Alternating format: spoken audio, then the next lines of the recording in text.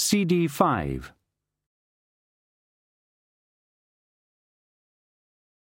It was just that she was fed up with books of etiquette and lineage and Twerp's peerage of the 15 mountains and the Stowe Plains.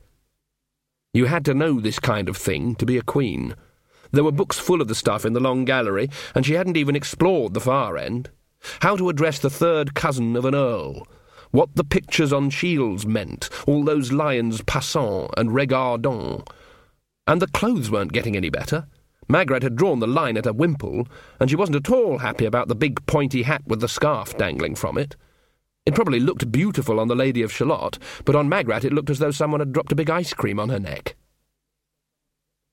Nanny Ogg sat in front of her fire in her dressing gown, smoking her pipe and idly cutting her toenails. There was the occasional ping and ricochet from distant parts of the room, and a small tinkle as an oil lamp was smashed. Granny Weatherwax lay on her bed, still and cold, in her blue-veined hands the words, "I ain't dead." Her mind drifted across the forest, searching. The trouble was, she could not go where there were no eyes to see or ears to hear, so she never noticed the hollow near the stones where 8 men slept and dreamed. Lancre is cut off from the rest of the lands of mankind by a bridge over Lancre Gorge above the shallow but poisonously fast and treacherous Lancre River. The Lancrastrians did not consider geography to be a very original science. The coach pulled up at the far end. There was a badly painted red, black and white post across the road. The coachman sounded his horn. "What's up?" said Ridcully, leaning out of the window. "Troll bridge." "Oops." After a while, there was a booming sound under the bridge, and a troll clambered over the parapet. It was quite overdressed for a troll. In addition to the statutory loincloth, it was wearing a helmet. Admittedly, it had been designed for a human head and was attached to the much larger troll head by string, but there probably wasn't a better word than wearing. "What's up?" said the bursar, waking up. "There's a troll on the bridge," said Ridcully, "but it's underneath a helmet, so it's probably official and will get into serious trouble if it eats people. Nothing to worry about." Trolls, a life form based on silicon rather than carbon, can't in fact digest people, but there's always someone ready to give it a try. The bursar giggled because he was on the up curve of whatever switchback his mind was currently riding. The troll appeared at the coach window. "Afternoon, your lordships," it said. "Customs inspection." "I don't think we have any," babbled the bursar happily. "I mean, we used to have a tradition of rolling boiled eggs downhill on Soul Cake Tuesday, but—" "I mean," said the troll, "do you have any beer, spirits, wines, liquors, hallucinogenic herbage, or books of a lewd or licentious nature?" Ridcully pulled the bursar back from the window. "No," he said. "No." "No." "Sure." "Yes." "Would you like some?" "We haven't even got," said the bursar, despite Ridcully's efforts to sit on his head, "any billy goats." There are some people that would whistle Yankee Doodle in a crowded bar in Atlanta. Even these people would consider it tactless to mention the word billy goat to a troll. The troll's expression changed very slowly, like a glacier eroding half a mountain. Ponder tried to get under the seat.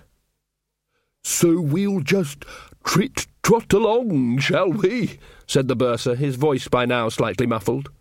He doesn't mean it," said the Arch-Chancellor quickly. It's the dried frog talking." "You don't want to eat me," said the bursar. "You want to eat my brother. He's..." "Well, no," said the troll. "Seems to me that—" He spotted Casanunda. "Oh-ho," he said. "Dwarf smuggling, eh?" "Oh, don't be ridiculous, man," said Ridcully. "There's no such thing as dwarf smuggling."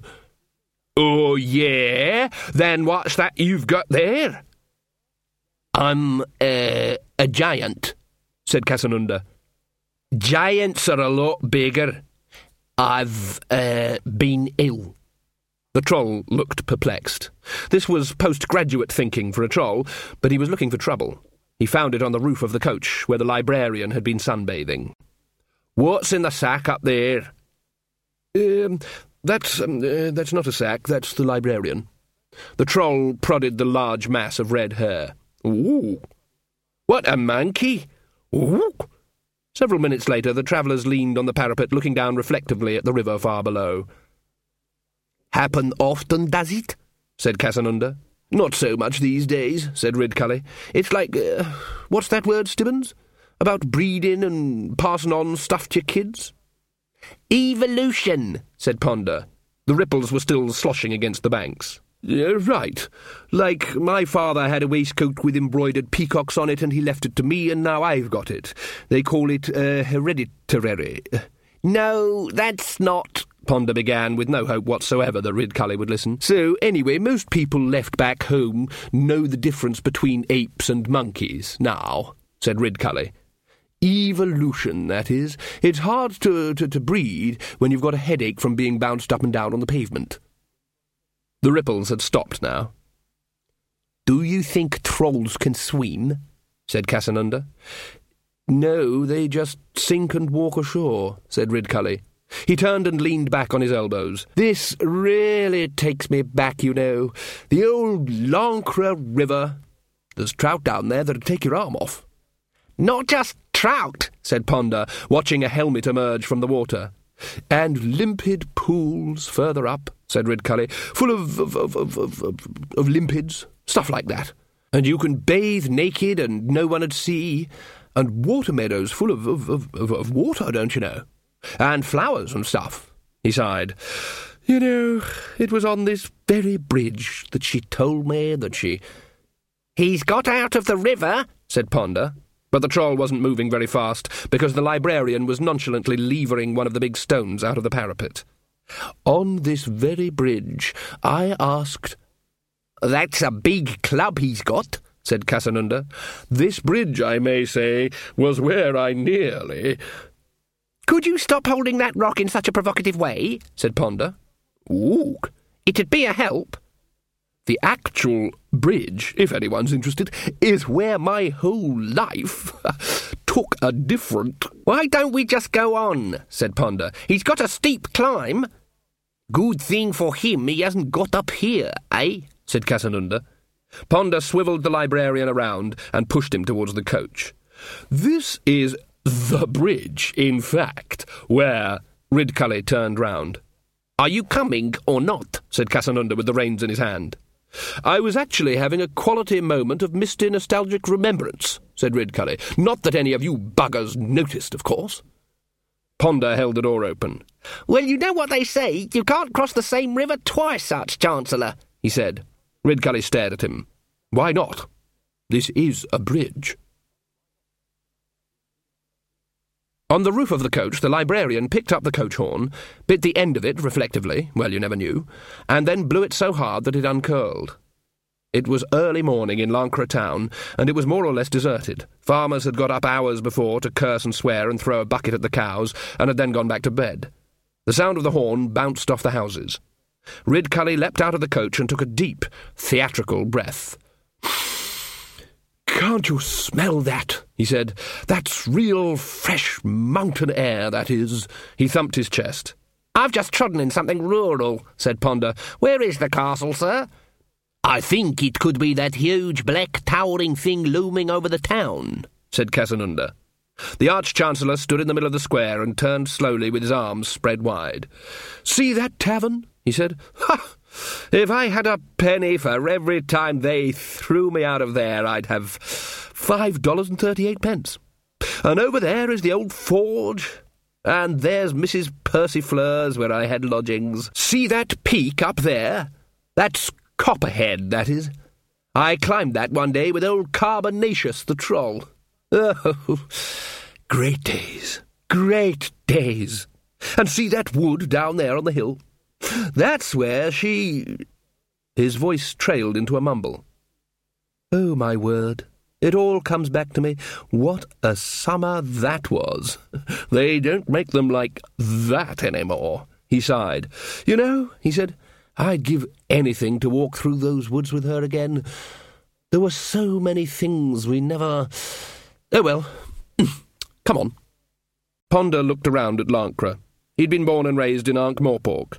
As far as he was concerned, the countryside was something that happened to other people, and most of them had 4 legs. As far as he was concerned, the countryside was like raw chaos before the universe, which was to say something with cobbles and walls, something civilized, was created. "This is the capital city?" he said.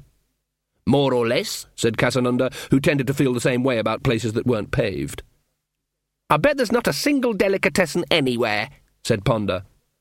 "And the beer here," said Ridcully, "the beer here, well, you just better taste the beer here. And there's stuff called scumble. They make it from apples, and damned if I know what else they put in it, except you daren't pour it into metal mugs. You ought to try it, Mr. Stibbons. It'd put hair on your chest. And yours." He turned to the next one down from the coach, who turned out to be the librarian. "Book?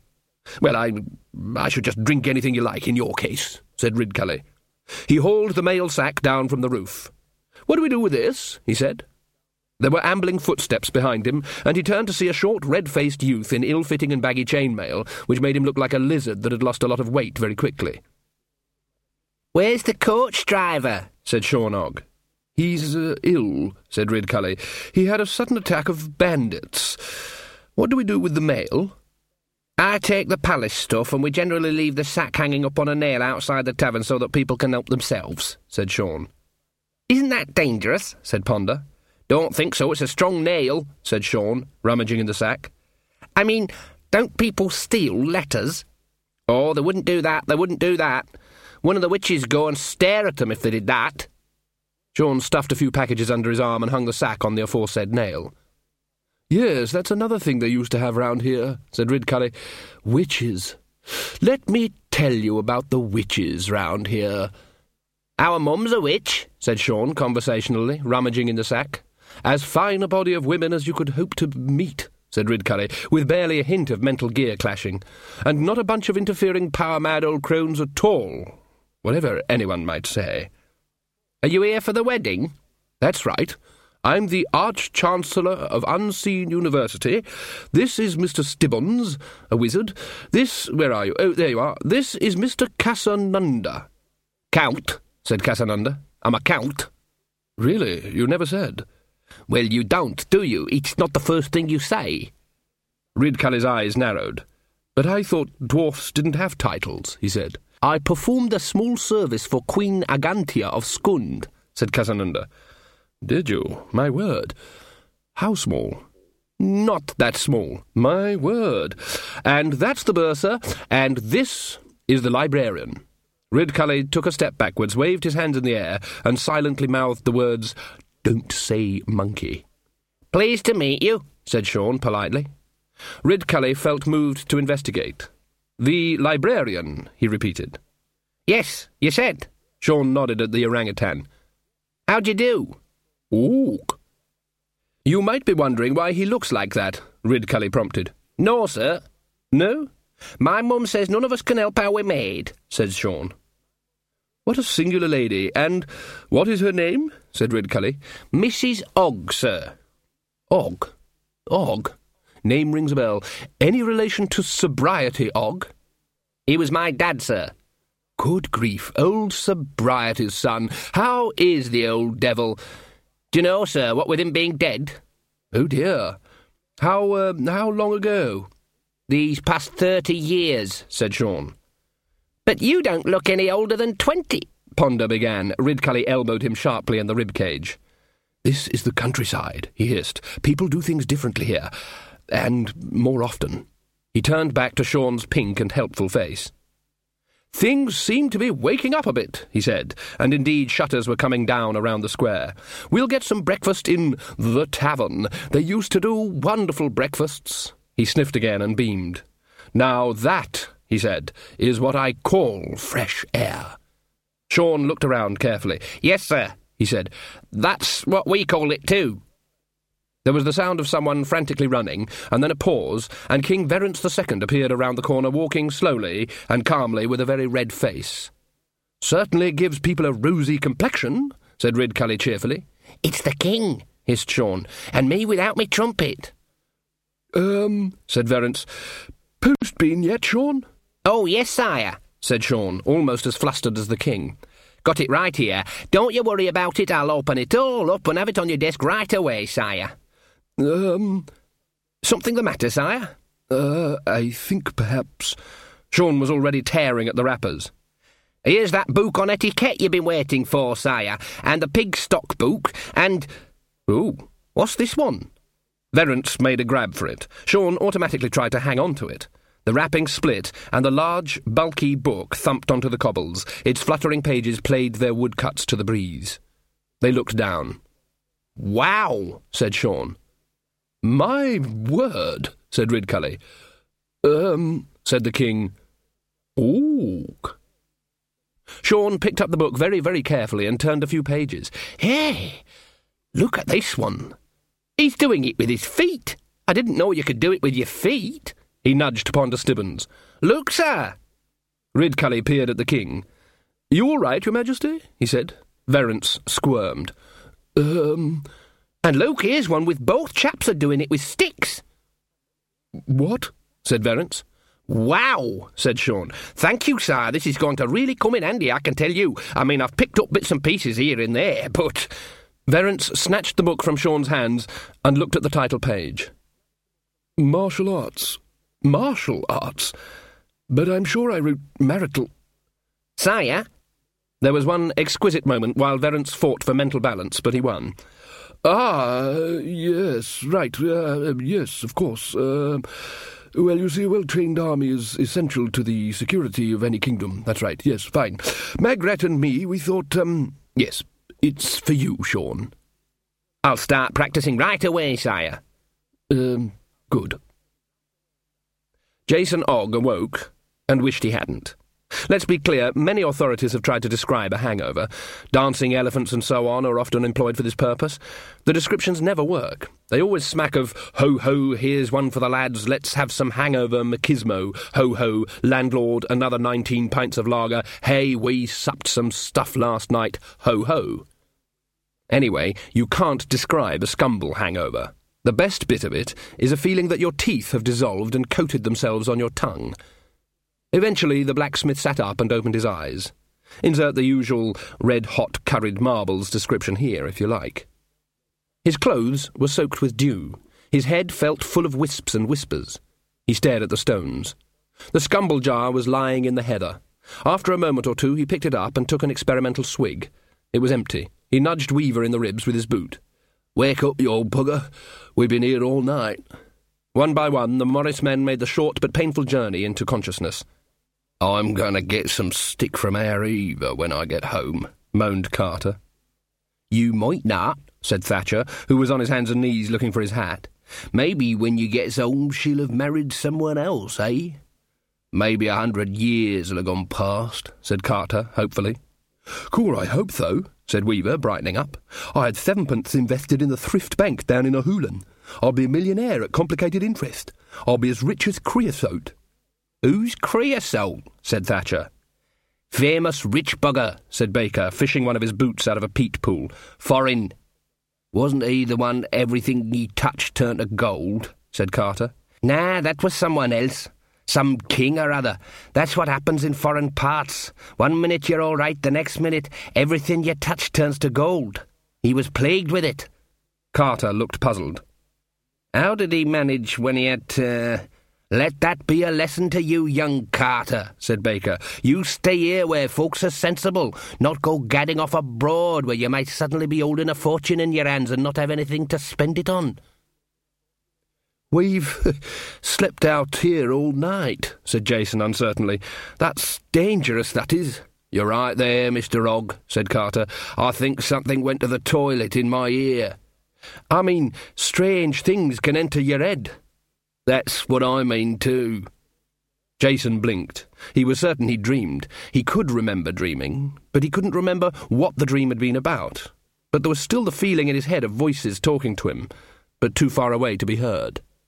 "Oh, well," he said, managing to stand up at a third attempt. "Probably no harm done. Let's get on home and see what century it is." "What century is it, anyway?" said Thatcher. "Century of the fruit bat, isn't it?" said Baker. "Might not be any more," said Carter hopefully. It turned out that it was indeed the century of the fruit bat. Lancre didn't have much use for units of time any smaller than an hour or larger than a year, but people were clearly putting up bunting in the town square, and a gang of men were erecting the maypole. Someone was nailing up a very badly painted picture of Verence and Magrat, under which was the slogan, "Gods bless their majesties." With hardly a word exchanged, the men parted and staggered their separate ways. A hare lolloped through the morning mists until it reached the drunken ancient cottage in its clearing in the woods. It reached a tree stump between the privy and the herbs. Most woodland animals avoided the herbs. This was because animals that didn't avoid the herbs over the last 50 years had tended not to have descendants. A few tendrils waved in the breeze, and this was odd because there wasn't any breeze. It sat on the stump. And then there was a sensation of movement. Something left the hare and moved across the air to an open upstairs window. It was invisible, at least to normal eyesight. The hare changed. Before, it had moved with purpose. Now it flopped down and began to wash its ears. After a while, the back door opened and Granny Weatherwax walked out stiffly, holding a bowl of bread and milk. She put it down on the step and turned back without a second glance, closing the door again behind her. The hare hopped closer. It's hard to know if animals understand obligations or the nature of transactions, but that doesn't matter. They're built into witchcraft. If you want to really upset a witch, do her a favour which she has no means of repaying.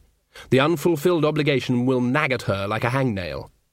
Granny Weatherwax had been riding the hare's mind all night. Now she owed it something. There'd be bread and milk left outside for a few days. You had to repay, good or bad. There was more than one type of obligation. That's what people never really understood, she told herself as she stepped back into the kitchen. Magrat hadn't understood it, nor that new girl. Things had to balance. You couldn't set out to be a good witch or a bad witch. It never worked for long. All you could try to be was a witch, as hard as you could. She sat down by the cold hearth and resisted a temptation to comb her ears. They had broken in somewhere. She could feel it in the trees, in the minds of tiny animals. She was planning something soon. There was, of course, nothing special about midsummer in the occult sense, but there was in the minds of people, and the minds of people was where elves were strong. Granny knew that sooner or later she'd have to face the Queen, not Magrat, but the real Queen, and she would lose. She'd worked all her life on controlling the insides of her own head. She'd prided herself on being the best there was, but no longer. Just when she needed all her self-reliance, she couldn't rely on her mind. She could sense the probing of the Queen. She could remember the feel of that mind from all those decades ago, and she seemed to have her usual skill at borrowing. But herself. If she didn't leave little notes for herself, she'd be totally at sea. Being a witch meant knowing exactly who you were and where you were, and she was losing the ability to know both. Last night she'd found herself setting the table for 2 people. She'd tried to walk into a room she didn't have. And soon she'd have to fight an elf. If you fought an elf and lost, then, if you were lucky, you would die. Magrat was brought breakfast in bed by a giggling Millie Chilham. "Guests are arriving already, ma'am, and there's flags and everything down in the square, and Sean has found the coronation coach." "How can you lose a coach?" said Magrat. "It was locked up in one of the old stables, ma'am. He's given it a fresh coat of gold paint right now." "But we're going to be married here," said Magrat. "We don't have to go anywhere." "The King said perhaps you could both ride around a bit, maybe as far as Badass, he said, with Sean Hogg as a military escort, so people can wave and shout hooray, and then come back here." Magrat put on her dressing gown and crossed to the tower window. She could see down over the outer walls and into Lancre town square, which was already quite full of people. It would have been a market day in any case, but people were erecting benches as well, and the maypole was already up. There were even a few dwarfs and trolls, politely maintaining a distance from one another. "I just saw a monkey walk across the square," said Magrat. "The whole world's coming to Lancre," said Millie, who had once been as far as Slice. Magrat caught sight of the distant picture of herself and her fiancé. "This is stupid," she said to herself, but Millie heard her and was shocked. "What can you mean, ma'am?" Magrat spun round. "All this for me." Millie backed away in sudden fright. I'm just Magrat Garlick. Kings ought to marry princesses and duchesses and people like that. People who are used to it. I don't want people shouting hooray just because I've gone by in a coach. And especially not people who've known me all my life. All this. Her frantic gesture took in the hated garde-robe, the huge four-poster bed, and the dressing room full of stiff and expensive clothes. This stuff. It's not for me. It's for some kind of idea. Didn't you ever get those cutouts, those dolls, you know, when you were a girl? Dolls you cut out. And there were cut-out clothes as well. And you could make her anything you wanted. That's me. It's like the bees. I'm being turned into a queen whether I want it or not. That's what's happening to me. I'm sure the king bought you all those nice clothes because I don't just mean the clothes. I mean, people would be shouting hooray if anyone went past in the coach. But you were the one who fell in love with the king, ma'am, said Milly bravely. Magrat hesitated for a moment. She'd never quite analysed that emotion. Eventually she said, "No, he wasn't a king then. No one knew he was going to be a king. He was just a sad, nice little man in a cap and bells who everyone ignored." Milly backed away a bit more. "I expect it's nerves, ma'am," she gabbled. "Everyone feels nervous on the day before their wedding. Shall I see if I can make you some herbal?" "I'm not nervous, and I can do my own herbal tea if I happen to want any."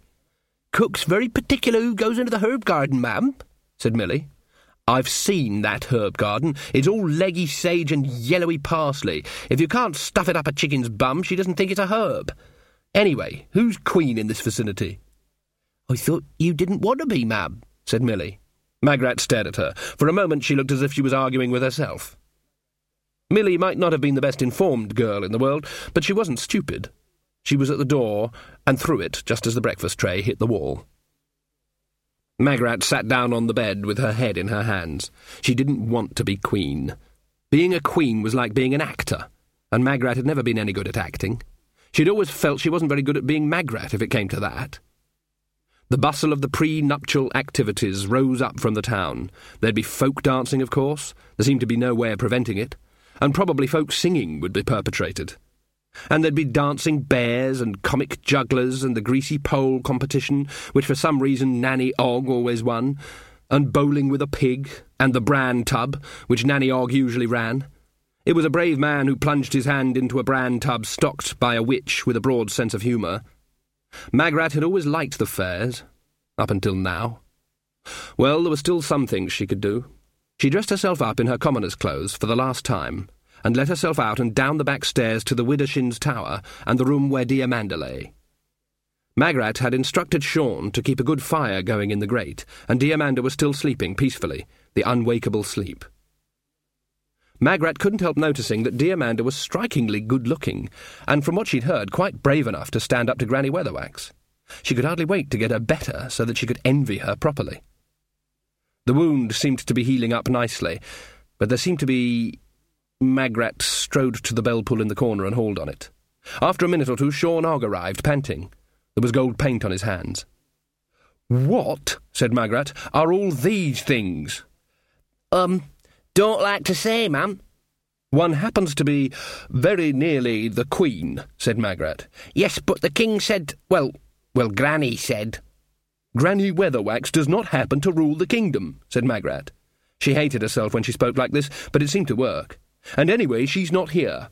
One is here, however, and if you don't tell One what's going on, I'll see to it that you do all the dirty jobs around the palace." "But I do all the dirty jobs anyway," said Sean. "I shall see to it that there are dirtier ones." Magrat picked up one of the bundles. It was made up of strips of sheet wrapped around what turned out to be an iron bar. "They're all around her," she said. "Why?" Sean looked at his feet. There was gold paint on his boots, too.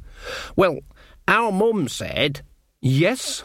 "Our mum said I was to see to it that there was iron around her. So me and Milly got some bars from down the smithy and wrapped 'em up like this, and Milly packed 'em round her."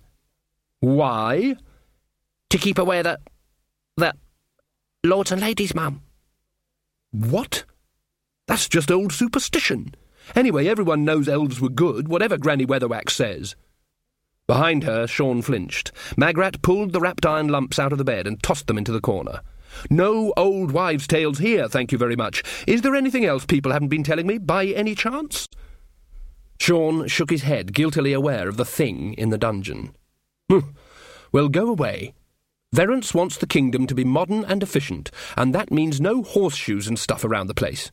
Go on, go away." "Yes, Miss Queen."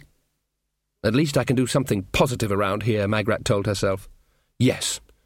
Be sensible. Go and see him. Talk." Magrat clung to the idea that practically anything could be sorted out if only people talked to one another. "Sean?" He paused at the door. "Yes, ma'am?" "Has the king gone down to the Great Hall yet?" "I think he's still dressing, Miss Queen. He hasn't rung for me to do the trumpet, I know that." In fact, Verence, who didn't like going everywhere preceded by Sean's idea of a fanfare, had already gone downstairs incognito. But Magrat slipped along to his room and knocked on the door. Why be bashful? It'd be her room as well from tomorrow, wouldn't it? She tried the handle. It turned. Without quite willing it, Magrat went in. Rooms in the castle could hardly be said to belong to anyone in any case. They'd had too many occupants over the centuries. The very atmosphere was the equivalent of those walls scattered with outbreaks of drawing pin holes where last term's occupants hung the posters of rock groups long disbanded. You couldn't stamp your personality on that stone. It stamped back harder. For Magrat, stepping into a man's bedroom was like an explorer stepping onto that part of the map marked, "Here be dragons." In the case of the A Horseshoe street map of Ankh-Morpork, this would be the sunshine home for sick dragons in Morphic Street. Please leave donations of coal by side door. Remember, a dragon is for life, not just for Hogswatch night. And it wasn't exactly what it ought to have been. Verence had arrived at the bedroom concept fairly late in life. When he was a boy, the entire family slept on straw in the cottage attic. As an apprentice in the Guild of Joculators, he'd slept on a pallet in a long dormitory of other sad, beaten young men. When he was a fully fledged fool, he'd slept by tradition, curled up in front of his master's door. Suddenly, at a later age than is usual, he'd been introduced to the notion of soft mattresses. And now Magrat was privy to the big secret. It hadn't worked. There was the great bed of Lancre, which was said to be able to sleep a dozen people, although in what circumstances and why it should be necessary history had never made clear. It was huge, and made of oak. It was also, very clearly, unslept in. Magrat pulled back the sheets and smelled the scorched smell of linen. But it also smelled unaired, as if it hadn't been slept in. She stared around the room until her eye lit on the little, still life by the door. There was a folded nightshirt, a candlestick, and a small pillow. As far as Verence had been concerned, a crown merely changed which side of the door you slept. Oh, gods! He'd always slept in front of the door of his master, and now he was king, he slept in front of the door to his kingdom. Magrat felt her eyes fill with tears. You couldn't help loving someone as soppy as that. Fascinated, and aware that she was where she technically shouldn't be, Magrat blew her nose and explored further. A heap of discarded garments by the bed suggested that Verence had mastered the art of hanging up clothes as practised by half the population of the world, and also that he had equally had difficulty with the complex topological manoeuvres necessary to turn his socks the right way out. There was a tiny dressing table and a mirror. Stuck to the mirror frame was a dried and faded flower that looked to Magrat very like the ones she habitually wore in her hair. She shouldn't have gone on looking. She admitted that to herself afterwards. But she seemed to have no self-control. There was a wooden bowl in the middle of the dresser table, full of odd coins, bits of string, and the general detritus of the nightly emptied pocket, and a folded paper. Much folded, as if it had stayed in said pocket for some time. She picked it up and unfolded it. There were little kingdoms all over the hubward slopes of the ram tops. Every narrow valley, every ledge that something other than a goat could stand on, was a kingdom. There were kingdoms in the ram tops so small that if they were ravaged by a dragon, and that dragon had been killed by a young hero, and the king had given him half his kingdom as per Section 3 of the Heroic Code, then there wouldn't have been any kingdom left. There were wars of annexation that went on for years just because someone wanted a place to keep the coal. Lancre was one of the biggest kingdoms. It could actually afford a standing army. Sean Og. Except when he was lying down. Kings and queens and various sub-orders of aristocracy were even now streaming over Lancre Bridge, watched by a sulking and soaking wet troll who had given up on bridge-keeping for the day. The great hall had been thrown open. Jugglers and fire-eaters strolled among the crowd. Up in the minstrels' gallery, a small orchestra were playing the Lancre one-string fiddle and famed ram-top bagpipes, but fortunately they were more or less drowned out by the noise of the crowd. Nanny Og and Granny Weatherwax moved through said crowd. In deference to this being a festive occasion, Nanny Og had exchanged her normal black pointy hat for one of the same shape, but in red, with wax cherries on it. "All the autumn monde here," Nanny observed, taking a drink off a passing tray. "Even some wizards from Ankh-Morpork. Our Sean said. One of them said I had a fine body, he said. Been trying to remember all morning who that could have been." "Spoilt for choice," said Granny, but it was an automatic nastiness, with no real heart to it. It worried Nanny Og. Her friend seemed preoccupied. "There's some gentry we don't want to see here," said Granny. "I won't be happy until all this is over." Nanny Og craned to try and see over the head of a small emperor. "Can't see Magrat around," she said. "There's Verence talking to some other kings, but can't see our Magrat at all. Our Sean said Millie Chilham said she was just a bag of nerves this morning." "All these high-born folks," said Granny, looking around at the crowned heads. "I feel like a fish out of water." "Well, the way I see it, it's up to you to make your own water," said Nanny, picking up a cold roast chicken leg from the buffet and stuffing it up her sleeve. "Don't drink too much. We've got to keep alert, Githa. Remember what I said. Don't let yourself get distracted." "That's never the delectable Mrs. Og, is it?" Nanny turned. There was no one behind her. Down here," said the voice. She looked down into a wide grin. "Oh, blast," she said. "It's me, Casanunda," said Casanunda, who was dwarfed still further by an enormous powdered wig. But not huge by wig standards. There have, in the course of decadent history, been many large wigs, often with built-in gewgaws to stop people having to look at boring hair all the time. There had been ones big enough to contain pet mice or clockwork ornaments. Mademoiselle Cupidor, mistress of Mad King Soup II, had one with a birdcage in it, but on special state occasions wore one containing a perpetual calendar, a floral clock, and a takeaway linguine shop. "You remember? We danced the night away in Genua?" "No, we didn't." "Well, we could have done." "Fancy you turning up here," said Nanny weakly. The thing about Casanunda, she recalled, was that the harder you slapped him down, the faster he bounced back, often in an unexpected direction. "Our stars are entwined," said Casanunda. "We're fated for one another. I want your body, Mrs. Og." "I'm still using it." And while she suspected quite accurately that this was an approach the world's second greatest lover used on anything that appeared to be even vaguely female, Nanny Og had to admit that she was flattered. She'd had many admirers in her younger days, but time had left her with a body that could only be called comfortable and a face like Mr. Grape the Happy Raisin. Long-banked fires gave off a little smoke. Besides, she'd rather liked Casanunda. Most men were oblique in their approach, whereas his direct attack was refreshing. "It'd never work," she said. "We're basically incompatible.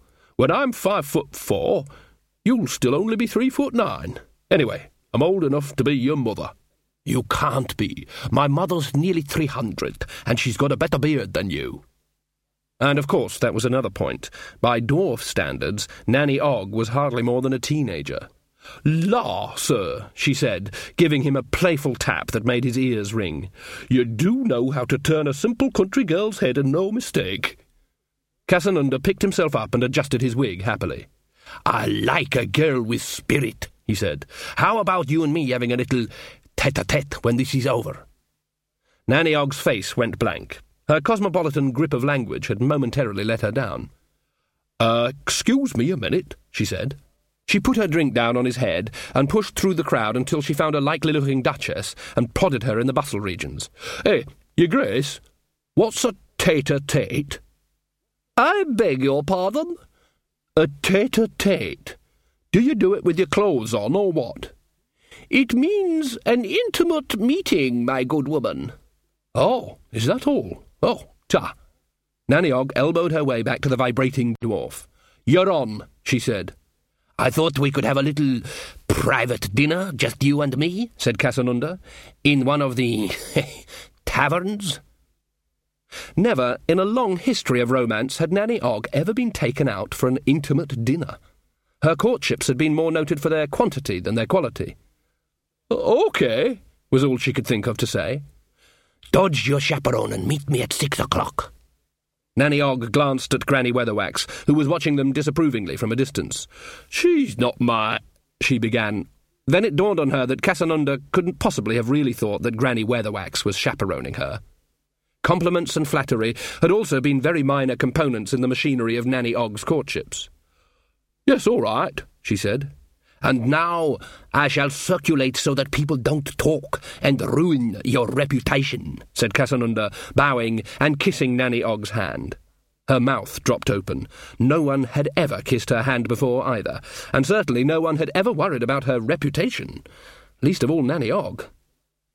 As the world's second greatest lover bustled off to accost a countess, Granny Weatherwax, who had been watching from a discreet distance, i.e. far enough so as not to look like you're intruding on the conversation, but close enough to get a pretty good idea of what is going on, said in an amiable voice, "You haven't got the morals of a cat, Githa Ogg."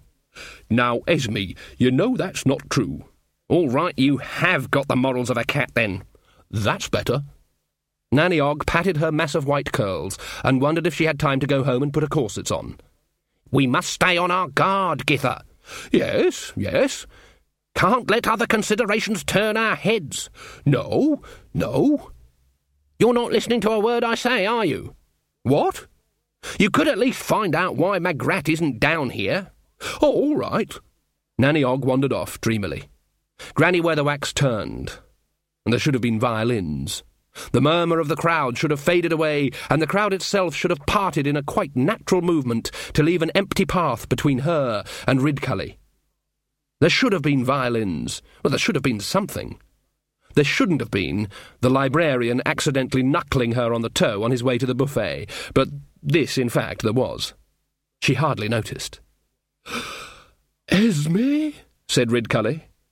"Mastrum?" said Granny Weatherwax. Nanny Ogg bustled up. "Esme, I saw Millie Chilham, and she said—" Granny Weatherwax's vicious elbow jab winded her. Nanny took in the scene. "Oh," she said, I'll just go away, then." The gazes locked again. The librarian knuckled past again with an entire display of fruit. Granny Weatherwax paid him no heed. The bursar, who was currently on the median point of his cycle, tapped Ridcully on the shoulder. "I say, Arch-Chancellor, these quail's eggs are amazingly good." "Drop dead. Mr. Stibbons, fish out the frog pills and keep knives away from him, please." The gazes locked again. Well, said Granny, after a year or so. "This must be some enchanted evening," said Ridcully. "Yes, that's what I'm afraid of." "That really is you, isn't it?" "It's really me," said Granny. "You haven't changed a bit, Esme." "Nor have you, then. You're still a rotten liar, Mastrum Ridcully." They walked towards one another. The librarian shuttled between them with a tray of meringues. Behind them, Ponder Stibbons grovelled on the floor for a spilled bottle of dried frog pills. Well, said Ridcully. "Fancy that. Small world." "Yes, indeed. "You're you, and I'm me. Amazing. And it's here. And now." "Yes, but then was then." "I sent you a lot of letters," said Ridcully. "Never got 'em." There was a glint in Ridcully's eye. "That's odd. And there was me putting all those destination spells on 'em too," he said. He gave her a critical up-and-down glance. "How much do you weigh, Esme? Not a spare ounce on you, I'll be bound." "What do you want to know for?" "Indulge an old man." 9 stones, then." Should be about right. 3 miles hubwards. You'll feel a slight lurch to the left, nothing to worry about. In a lightning movement, he grabbed her hand. He felt young and light-headed. The wizards back at the university would have been astonished. "Let me take you away from all this." He snapped his fingers. There has to be at least an approximate conservation of mass. It's a fundamental magical rule. If something is moved from A to B, something that was at B has got to find itself at A. And then there's momentum. Slow as the disk spins, various points of its radii are moving at different speeds relative to the hub, and a wizard projecting himself any distance towards the rim had better be prepared to land jogging. The 3 miles to Lancre Bridge merely involved a faint tug, which Ridcully had been ready for, and he landed up, leaning against the parapet with Esme Weatherwax in his arms. The customs troll, who had until a fraction of a second previously been sitting there, ended up lying full length on the floor of the great hall, coincidentally on top of the bursar. Granny Weatherwax looked over at the rushing water, and then at Ridcully. "Take me back this instant," she said. "You've got no right to do that." "Dear me, I seem to have run out of power. Can't understand it. Very embarrassing. Fingers gone all limp," said Ridcully. "Of course we could walk. It's a lovely evening. You always did get lovely evenings here." "It was all 50 or 60 years ago," said Granny. "You can't suddenly turn up and say all those years haven't happened." "Oh, I know they've happened all right," said Ridcully. "I'm the head wizard now. I've only got to give an order, and 1,000 wizards will disobey, come to think of it, or say, 'What?' or start to argue. But they have to take notice." "I've been to that university a few times," said Granny. "A bunch of fat old men in beards." "That's right, that's them." "A lot of them come from the Ram Tops," said Granny. "I knew a few boys from Lancre who became wizards." "Very magical area," Ridcully agreed. "Something in the air." Below them, the cold black waters raced, always dancing to gravity, never flowing uphill. "There was even a Weatherwax as Arch-Chancellor years ago," said Ridcully. "So I understand. Distant cousin. Never knew him," said Granny. They both stared down at the river for a moment. Occasionally a twig or a branch would whirl along in the current. "Do you remember?" "I have a very good memory, thank you." "Do you ever wonder what life would have been like if you'd said yes?" said Ridcully. "No." "I suppose we'd have settled down, had children, grandchildren, that sort of thing?" Granny shrugged. It was the sort of thing romantic idiots said. But there was something in the air tonight. "What about the fire?" she said. "What fire?" "Swept through our house just after we were married. Killed us both." "What fire? I don't know anything about any fire." Granny turned around. "Of course not. It didn't happen. But the point is, it might have happened. You can't say, if this didn't happen, then that would have happened, because you don't know everything that might have happened. You might think something would be good, but for all you know, it could have turned out horrible. You can't say, if only I'd... because you could be wishing for anything. The point is, you'll never know. You've gone past, so there's no use thinking about it, so I don't." "The trousers of time," said Ridcully moodily. He picked a fragment off the crumbling stonework and dropped it into the water. It went plunk, as is so often the case. "What?" "That's the sort of thing they go on about in the high-energy magic building, and they call themselves wizards. You should hear them talk. The buckers wouldn't know a magic sword if it bit them on the knee. That's young wizards today. They think they bloody invented magic." "Yes, you should see the girls that want to be witches these days," said Granny Weatherwax. "Velvet hats and black lipstick and lacy gloves with no fingers to 'em. Cheeky, too." They were side by side now, watching the river. "Trousers of time," said Ridcully. "One of you goes down one leg, one of you goes down the other. And there's all these continuinuums all over the place. When I was a lad, there was just one decent universe, and this was it. And all you had to worry about was creatures breaking through from the dungeon dimensions. But at least there was this actual damn universe, and you knew where you stood. Now it turns out there's millions of the damn things. And there's this damn cat cat they've discovered that you can put in a box, and it's dead and alive at the same time, or something. And they all run around saying, 'Marvellous, marvellous, hooray, here comes another quantum.' Ask them to do a decent levitation spell, and they look at you as if you've started to dribble. You should hear young Stibbons talk. Went on about me not inviting me to my own wedding. Me!" From the side of the gorge, a kingfisher flashed, hit the water with barely a ripple, and ricocheted away with something silver and wriggly in its beak. "Kept going on about everything happening at the same time," Ridcully went on morosely. "Like there's no such thing as a choice.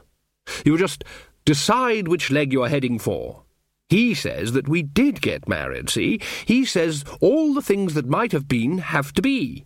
So there's thousands of me out there who never became a wizard, just like there's thousands of you who, answered letters. Ha! To them, we're something that might have been. Now, do you call that proper thinking for a growing lad?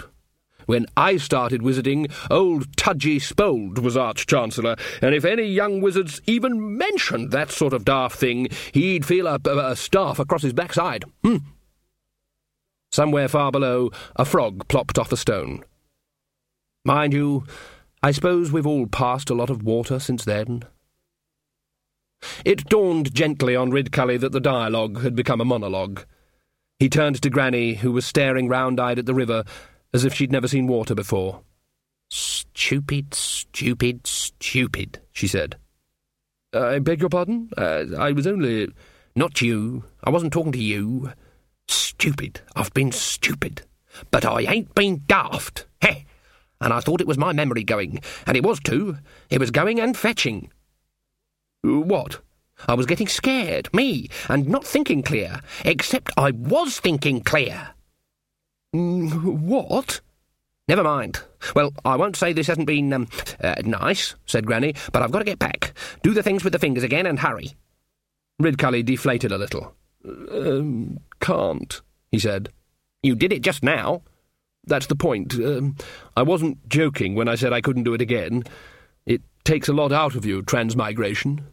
"You used to be able to do it all the time, as I recall," said Granny. She risked a smile. "Our feet hardly touched the ground."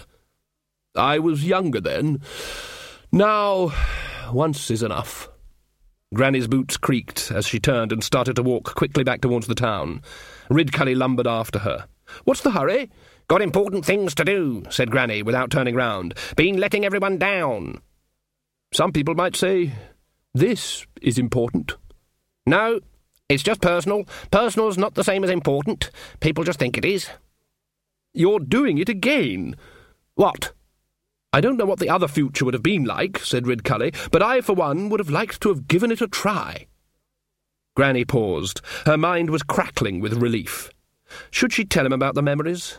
She opened her mouth to do so, and then thought again. Nah, he'd get soppy. "I'd have been crabby and bad-tempered," she said instead. "Well, that goes without saying." "And what about you? I'd have put up with all your womanising and drunkenness, would I?" Ridcully looked bewildered. "What womanising?" "We're talking about what might have been." "But I'm a wizard. We hardly ever womanise. There's laws about it. Well, rules. Well, guidelines, anyway." "But you wouldn't have been a wizard then." "And I'm hardly ever drunk." "You would have been if you'd been wedded to me." He caught up with her. "Even young Ponder doesn't think like this," he said. "You've made up your mind that it would have been dreadful, have you?" "Yes." "Why?" "Why d'you think?" "I asked you." "Oh, I'm too busy for this," said Granny. "Like I said, personal ain't the same as important. Make yourself useful, Mr. Wizard. You know it's circle time, don't you?" Ridcully's hand touched the brim of his hat. "Oh, yes." "And you know what that means?" "They tell me it means that the walls between realities get weaker. The circles are... what's the word Stibbons uses? Iso-reasons. They connect levels of... something daft. Similar levels of reality, which is bloody stupid. You'd be able to walk from one universe to another." "Ever tried it?" "No." A circle is a door half open. It doesn't need much to open it up all the way. Even belief will do it.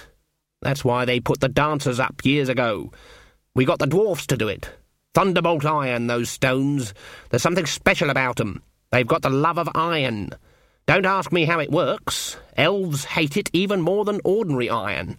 It upsets their senses or something. But minds can get through. Elves? Everyone knows elves don't exist anymore. Not proper elves. I mean, there's a few folk who say they're elves. Oh, yes. Elvish ancestry. Elves and humans breed all right. As if that's anything to be proud of. But you just get a race of skinny types with pointy ears and a tendency to giggle and burn easily in sunshine. I ain't talking about them. There's no harm in them. I'm talking about real wild elves. What we ain't seen here for...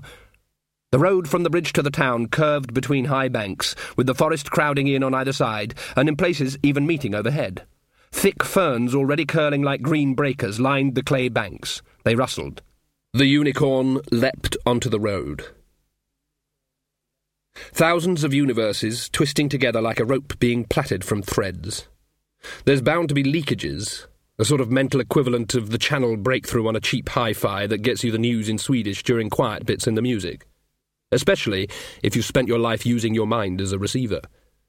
Picking up the thoughts of another human being is very hard, because no two minds are on the same wavelength. But somewhere out there, at the point where the parallel universes tangle, are a million minds just like yours, for a very obvious reason. Granny Weatherwax smiled. Millie Chilham and the King and one or two hangers-on were clustered around the door to Magrat's room when Nanny Ogg arrived.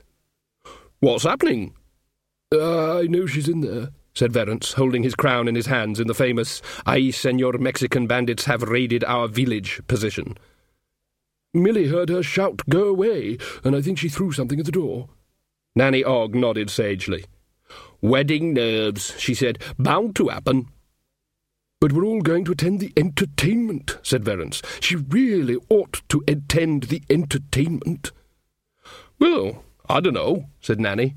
"Seeing how Jason and the rest of them prancing about in straw wigs, they mean well, but it's not something a fairly young girl has to see on the night before her nuptials. You asked her to unlock the door?" "I did better than that," said Verence. "I instructed her to. That was right, wasn't it? Even if Magrat won't obey me, I'm a poor lookout as a king." "Ah," said Nanny, after a moment's slow consideration. "You've not entirely spent a lot of time in female company, have you? In a generalised sort of way." "Well, The crown spun in Verence's nervous fingers. Not only had the bandits invaded the village, but the Magnificent Seven had decided to go bowling instead. "Tell you what," said Nanny, patting him on the back. "You go and preside over the entertainment and hobnob with the other knobs. I'll see to Magrat, don't you worry. I've been a bride 3 times, and that's only the official score." "Yes, but she should—" "I think if we go easy on the shoulds," said Nanny, "we might all make it to the wedding. Now, off you all go." "Someone ought to stay here," said Verence. "Sean will be on guard, but—" "No one's going to invade, are they?" said Nanny. "Let me sort this out." "Well, if you're sure." "Go on." Nanny Ogg waited until she heard them go down the main staircase. After a while, a rattle of coaches and a general shouting suggested that the wedding party was leaving, minus the bride-to-be. She counted to 100 under her breath. Then, "Magrat?" "Go away." "I know how it is," said Nanny. "I was a bit worried on the night before my wedding." She refrained from adding, because there was a reasonable chance Jason would turn up as an extra guest. "I am not worried. I am angry." "Why?" "You know." Nanny took off her hat and scratched her head. "You got me there," she said. "And he knew. I know he knew, and I know who told him," said the muffled voice behind the door. "It was all arranged. You must all have been laughing." Nanny frowned at the impassive woodwork. "Nope," she said. "Still all at sea this end." "Well, I'm not saying any more." "Everyone's gone to the entertainment," said Nanny Ogg. No reply. And later they'll be back. A further absence of dialogue. Then there'll be carousing and jugglers and fellas that put weasels down the trousers, said Nanny. Silence. And then it'll be tomorrow. And then what you going to do? Silence. You can always go back to your cottage. No one's moved in. Or you can stop along with me if you like. But you'll have to decide, you see, 'cause you can't stay locked in there. Nanny leaned against the wall. I remember years ago my granny telling me about Queen Ammonia. Well, I say queen, but she never was queen except for about 3 hours because of what I'm about to unfold. On account of them playing hide-and-seek at the wedding party, and her hiding in a big heavy old chest in some attic, and the lid slamming shut, and no one finding her for 7 months, by which time you could definitely say the wedding cake was getting a bit stale. Silence. Well, if you ain't telling me, I can't hang around all night, said Nanny. It'll all be better in the morning, you'll see. Silence. Why don't we have an early night, said Nanny. Our Sean'll do you a hot drink if you ring down. It's a bit nippy out here, to tell you the truth. It's amazing how these old stone places hang on to the chill. Silence. So, I'll be off then, shall I? Said Nanny to the unyielding silence. Not doing much good here, can see that.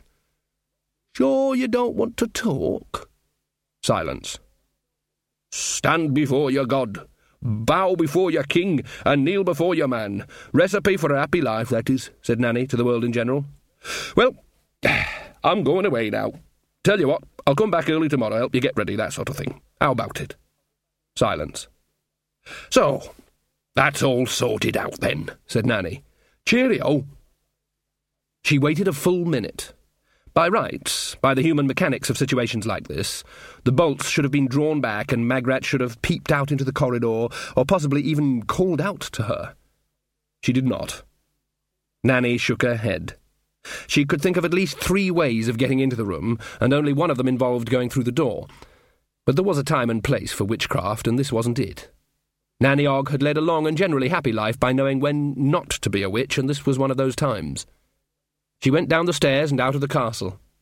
Sean was standing guard at the main gate, surreptitiously practising karate chops on the evening air. He stopped and looked embarrassed as Nanny Ogg approached. Wish I was going to the entertainment, Mum. I dare say the king will be very generous to you come payday on account of your duty, said Nanny Ogg. Remind me to remind him. Aren't you going? Well, I'm just going for a stroll into town, said Nanny. I expect Esme went with them, did she? Couldn't say, Mum. Just a few things I've got to do. She hadn't gone much further before a voice behind her said, "Hello, O moon of my delight." "Ooh, you do sneak up on people, Cousin Under." "I've arranged for us to have dinner at the Golden Bush," said the dwarf count. "Ooh, that's a horrible expensive place," said Nanny Ogg. "Never eaten there." "They've got some special provisions in, what with the wedding and all the gentry here," said Casanunda. "I've made special arrangements."